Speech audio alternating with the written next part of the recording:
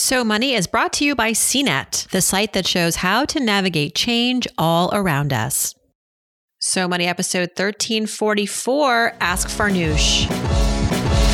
You're listening to So Money with award-winning money guru Farnoosh Torabi. Each day, get a 30-minute dose of financial inspiration from the world's top business minds, authors, influencers, and from Farnoosh herself. Looking for ways to save on gas or double your double coupons? Sorry, you're in the wrong place. Seeking profound ways to live a richer, happier life. Welcome to So Money. Hey, you're listening to So Money with Farnoosh Torabi. I'm Farnoosh. This is Ask Farnoosh, where I answer your questions that have come through all of the ways, Instagram, email, the website. How's everybody doing? April 15th, 2022. Our family is gearing up for a nice, relaxing spring break. I hope everybody is well. In case you missed the show this week, very proud of the episodes this week where we went back in time a little bit and looked at how the pandemic impacted a couple of families. First, we spoke with Femme Frugality founder Bryn Conroy on Monday.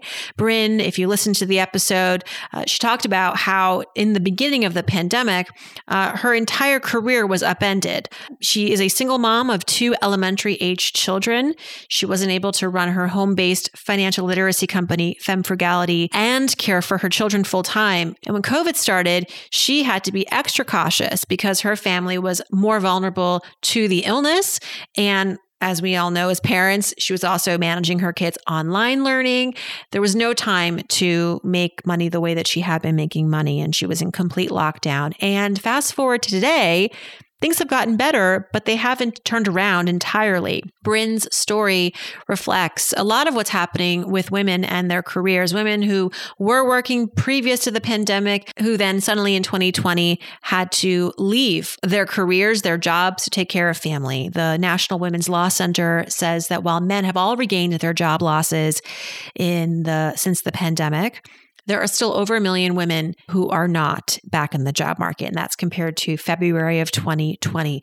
The unemployment rate is 3.6%, so it seems like everything is even better than normal, but it is not the whole story. And thank you so much to Bryn Conroy for coming on the show on Monday to talk about the difficulties and what she would like to see change now so that women and moms like her can regain their economic power. On Wednesday, we spoke with one couple, different scenario, a family who in the pandemic went from 2 working parents to just 1, and why it made sense for dad to stay home. Check out my conversation with Lee Bonvisuto on Wednesday. Now, Lee is also a communications coach and speaker, and we talked about not just her own family dynamics, but if you're listening and you have anxiety around public speaking, and I'm not talking like a TED Talk public speaking, but just talking to someone at work about something important or relaying your value, your worth at work, she has incredible advice. Stuff that I have sort of been doing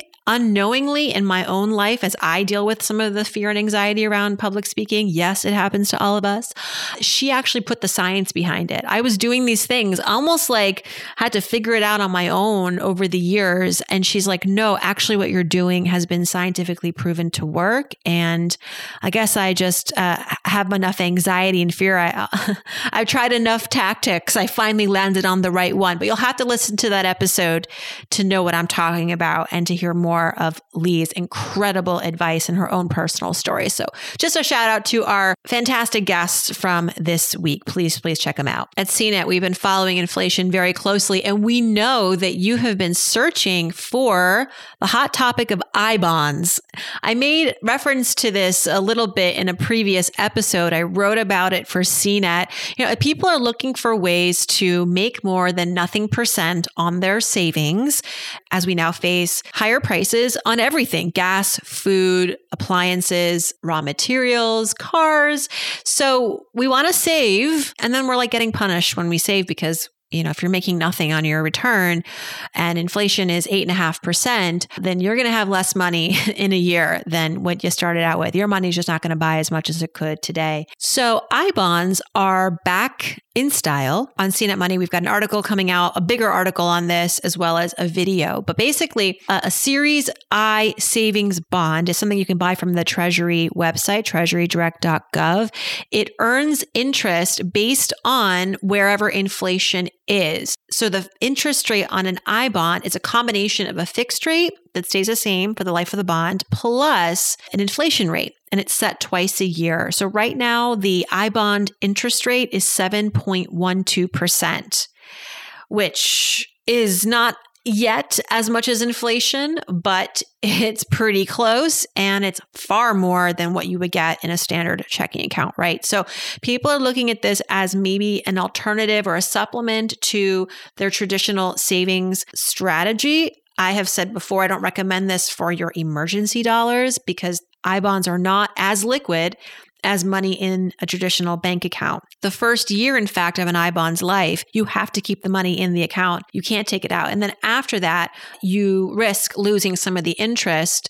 The government wants to hold on to this money for at least 5 years. At the 5-year mark, you can take your cash out and not pay a interest penalty, so to speak. But before that, if you do relinquish the last 3 months worth of interest. And again, this is not a long-term savings vehicle. This is something that people take on in reaction to what's happening in the economy. If you want to really grow your money for the long term, longer than 5 years, then the stock market is a good bet. A low-fee index fund, a low-fee ETF. That's what I would do. That's not investment advice, but that's what I would do. Nevertheless, I bonds, they're popular because inflation is through the roof, and I bonds are offering some relief. So just wanted to bring that up as well. That's been on my radar. Let's get over to the mailbag and pick our reviewer of the week, shall we? This week, we have a nice review from the Almost 40 Working Mom. It's a cool name. She says, Farnoosh is my personal professional coach. She just doesn't know it. Well, I know it now. She goes on to write, there are so many good financial podcasts out there. This is my new favorite. When I ran out of episodes on my other podcast, I decided to try this one out. And boy, am I glad I did. I'm about to turn 40, and one of the things that I want to do is celebrate this with asking for a raise. I've been lowballing myself all my career, and I know I deserve a lot more money. Well, my friend, thank you so much for this review. And yes, when you are about to turn 40, I'm telling you, these are your prime years for earning, between 35 and 45, and perhaps more even after that. I hope for all the money to come every day until you decide not to work. But statistically, I think women hit their peak earnings in their late 30s. But I think, we're living longer. So I'm going to extend that to our 40s. And I'm in my early 40s, and I feel like I'm just getting started in some ways. So thank you so much for stopping by the show. We're so happy to have you, and we hope that we continue to enlighten you for many days, weeks, years. I know you said you finished the episodes on your previous podcast that you were listening to. We've got over 1,300 here on So Money. So you have your work cut out for you here, but we hope you'll have fun. And by the way, let's connect. Thanks for your review. As a thank you, I'd like to send you a link to select a time for us to chat about whatever you want. Maybe we can talk about this raise that you want to go in and ask for. You can email me, farnoosh@somoneypodcast.com. You can also direct message me on Instagram. Let me know you left this review, and I'll send you that link to book a time on my calendar.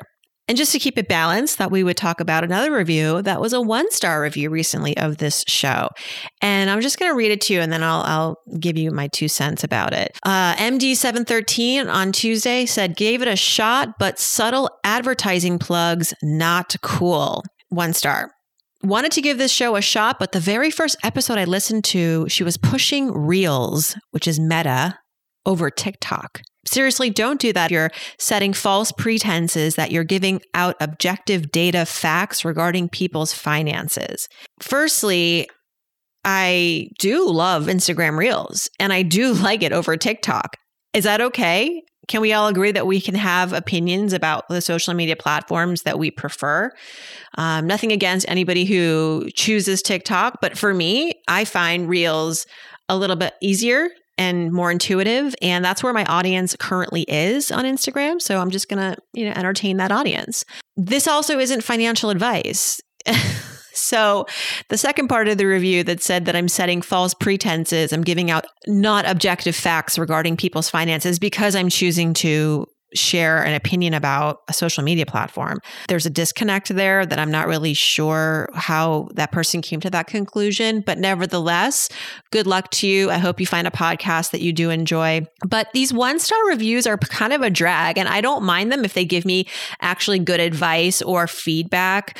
But this one it gives me nothing except maybe some laughs. But really, if you like this show and you want to let it be known and you want to support this show, a lot of people ask me, what's the best way to support your show? And I say the best way is to subscribe and leave a review about what you think of the show. And that contribution, that 10 minutes or 5 minutes it took to write the review, could mean that you inspire somebody else to subscribe, and we get to keep this movement going. So I rarely do this, but if you are so inclined to leave a review and you haven't yet, please do, because these 1-star reviews, especially the ones here that are just baseless, I feel can do actually some harm to the show and where we stand in the rankings. And we shouldn't give this person that much power, right? This person who doesn't like that I like Reels, like what the heck is that? But I will end on this really cool quote that I got from Instagram Reels. Shameless plug. It said, "Remember, the people booing are not on the field. They bought tickets to watch." I think I'm going to turn that into like a neon sign in my office. And can I give myself an early celebration here? This today, April 15th, was initially the deadline for my book draft. It was supposed to be turned in today, and I'm pretty much done. My editor did give me an extra 2 weeks, unsolicited by me. It was just that she was overwhelmed. And so it just didn't make sense for me to submit it too early. She wasn't going to get to it. So I thought, great. So I have an extra 2 weeks to dot the I's and cross the T's. But I want to just say it's been an incredible journey to chronicle my fears as a kid, as a young woman, and today, to try to find the gifts in those fears, how they've actually led me to make healthy choices and life affirming decisions. And I can't wait to share this with you. It's going to be very different from my normal offerings to the world. But as I said, the book has everything to do with money and nothing to do with money. If you've been listening to this show and you've been following my work, what you read in these pages, some things will surprise you, but probably a lot of it won't, because it is truly a reflection of who I am and how I see the world, and largely the things that I've been sharing with you on this podcast for now 7 years. Anyway, just to say, I'll be opening up some champagne tonight. Let's go to the mailbag and answer your money questions, okay? An anonymous writer, she wants to be anonymous. She said, "Hey, Farnoosh, quick question. My company recently got bought by a larger company. We are not a startup and I don't have stock options, so no big payout. Would that be a good time to ask for a raise? This news, combined with increasing inflation, have made me feel like I should ask for a raise, and I haven't asked for one since June of last year. I know I'm one of the higher earning engineers at my work already, but I also feel slightly underpaid compared to the market." So there are different schools of thought on this, and I can kind of see where everybody's coming from from the different directions. I mean, there are some that might say, yes, now is a good time to ask because there's some transition happening. And if you're really valued at the company, this is like kind of a good time to make a case. And so during this time of transition, the company doesn't lose really good talent and is suddenly scrambling. I mean, you leaving might inspire others to leave if you don't get what you want to make, if they don't keep you happy. And so in some ways, yes, but in other ways, it might be smart to wait until the dust settles and the companies have merged. And really, this is advice for you so that once the dust has settled, you can decide if you even want to stay. Because often what happens after a combination, a merger, an acquisition is a shift in culture. Sometimes there are new protocols, there are new management hires, and you might not be thrilled. And you might just from that alone want to leave. It's not even about asking for a raise anymore. It's about wanting to go find a new place to work. So giving yourself even some time for a little bit of this to shake out. I know with inflation, you want that raise yesterday. And so again, this may be a situation where you'll know your company's culture best. I always say there's no harm in talking to your manager for advice. Hey, I know like right now we're going through some transition. I have for a while now been thinking about asking for a raise. Here are some of the great things I'm proud of that I've accomplished over the last 6 months, last year that I think constitute a pay raise. I would like to present more formally, do you think that it's best to do this now or in 2 months?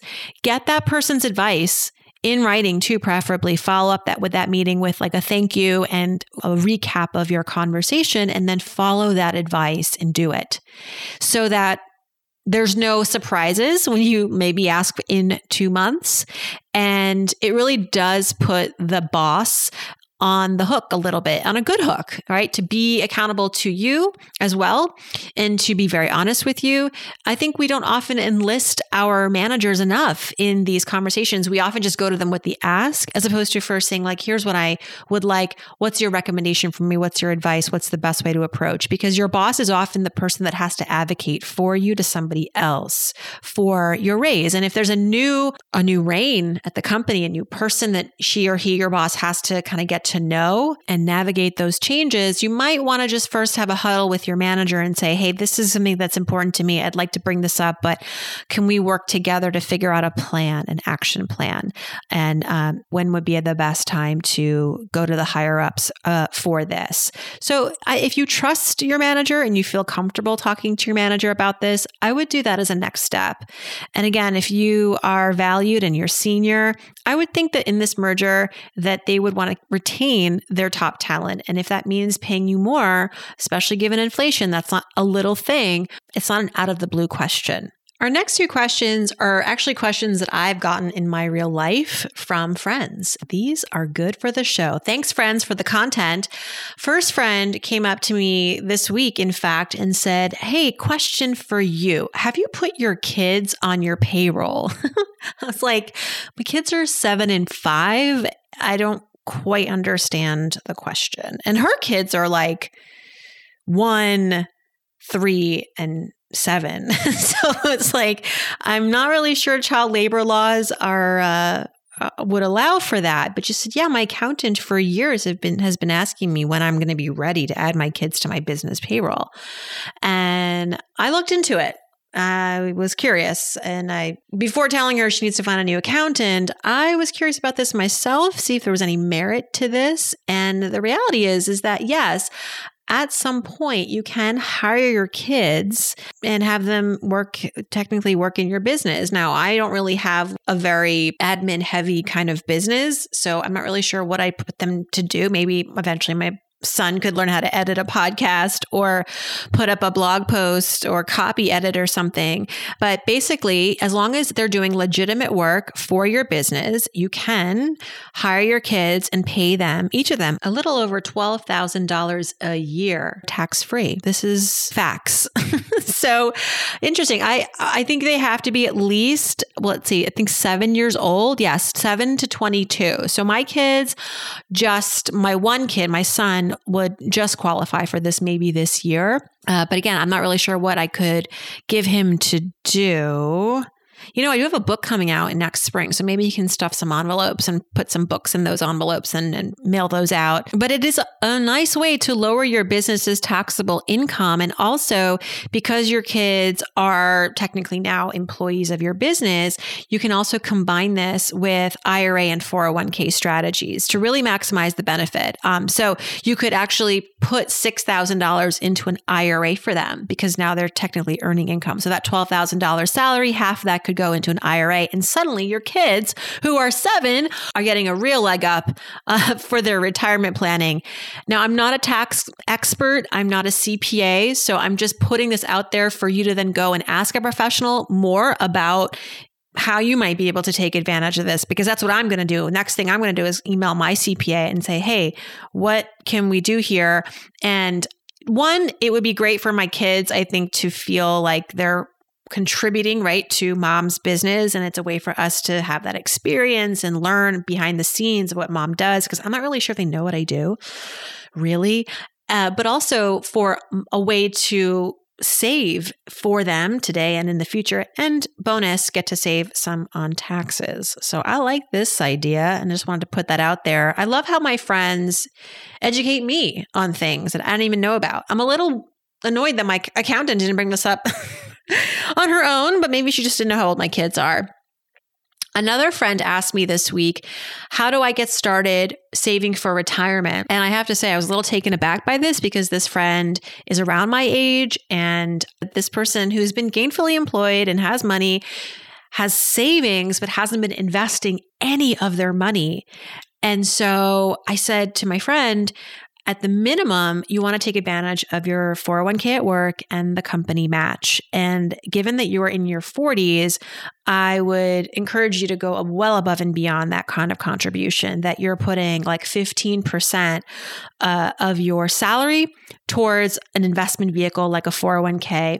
And if you max out of that 401k and you can do more, open up a Roth IRA or traditional IRA and really like do it yesterday. And I didn't want to scare him, but I was like, buddy, you got to get on this. You have the money. It's not like he doesn't have the money. He said, over the years, I have been working and making money, but I haven't changed how I spend. I still spend as though I'm maybe in my 20s, and I'm not very extravagant with my spending. I don't really have assets. I just live very frugally.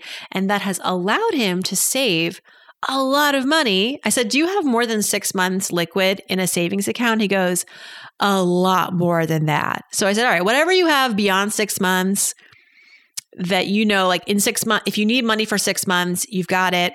The rest, you got to invest that, right? Start a 401k. I said, it takes a lunchtime. It takes a lunch afternoon. He just joined a company. And so now he's finally eligible to invest in their company 401k. And, the match it exists, which is saying a lot. A lot of companies don't even offer that match. It is free money. So not great to hear that from my friend, but I'm glad that he felt he could open up to me. And I was like, please, keep me posted if you want me to walk through your lunch hour with you on a Zoom to go through your 401k portal. I'm happy to do that, but not to shame. I'm really impressed that he even has a lot saved. He just never got around to it, which I think is pretty normal.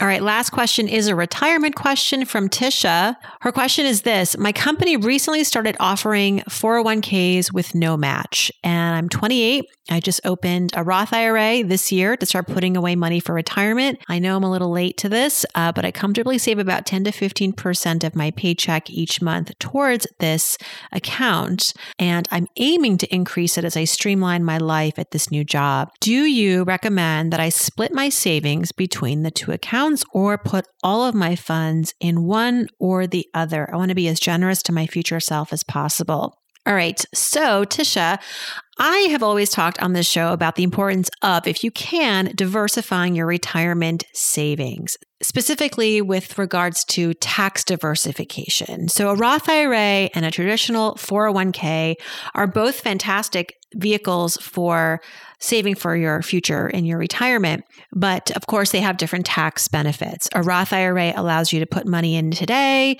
and essentially take it out at retirement and not pay a single tax on it, which is great because we don't know what our tax situation is going to be in retirement. You essentially pay the taxes today in what may be a lower tax bracket. Then a 401k does the opposite, right? It allows you to contribute and reduce your taxable income today with that contribution every year. So I think if you want to go splitsies and do the 401k and the Roth, the Roth has a $6,000 limit. So I'm not sure how much money we're talking about here. I know percentage-wise, it's 10 to 15% of your paycheck. But if you can do something where you're fully maxing out this Roth IRA, because remember, the Roth IRA, you will eventually, assuming you continue to make more money throughout your career, eventually you might phase out of this and no longer be eligible. So to take advantage of this when you can, as much as you can, is my recommendation. So $6,000 in that Roth IRA, and then contributing to your workplace 401k so that you can save on taxes today too. And in a 401k at work, it's so simple, right? To invest, you just do it immediately out of every single paycheck. There's no match at your company from what I'm hearing. So that's why I'm not saying start with the 401k at work and get the match. I would say in that case, yes, fully invest until you can get that match from the 401k from work, and then everything else in the Roth IRA. And if there's still money left over after you've done that, put money back in the 401k. But since we don't have that, since we have a 401k but no match, and we have a Roth IRA that you can still fully contribute to, I would say prioritize the Roth IRA. And then secondly, with whatever you've left, do the 401k. If the company does introduce a match later on, we would change the strategy. But that to me feels like a good balance. And that's our show for this week, everybody. Next week, we will be doing the best of 2022 for Monday, Wednesday, and Friday, as I am on spring break. And I think we could all use a little bit of a pause, although don't stop listening to this show. We are a prolific podcast. So there's a chance that you may not have listened to the shows that I'm going to re-air next week. So I encourage you to stick around here. And remember, if you love the show, hit that subscribe button, share it with a friend, and please leave a review. If for no other reason, we might get the chance to talk to one another because I pick a reviewer every single week. Thanks so much for tuning in, everybody. And I hope your weekend is so money.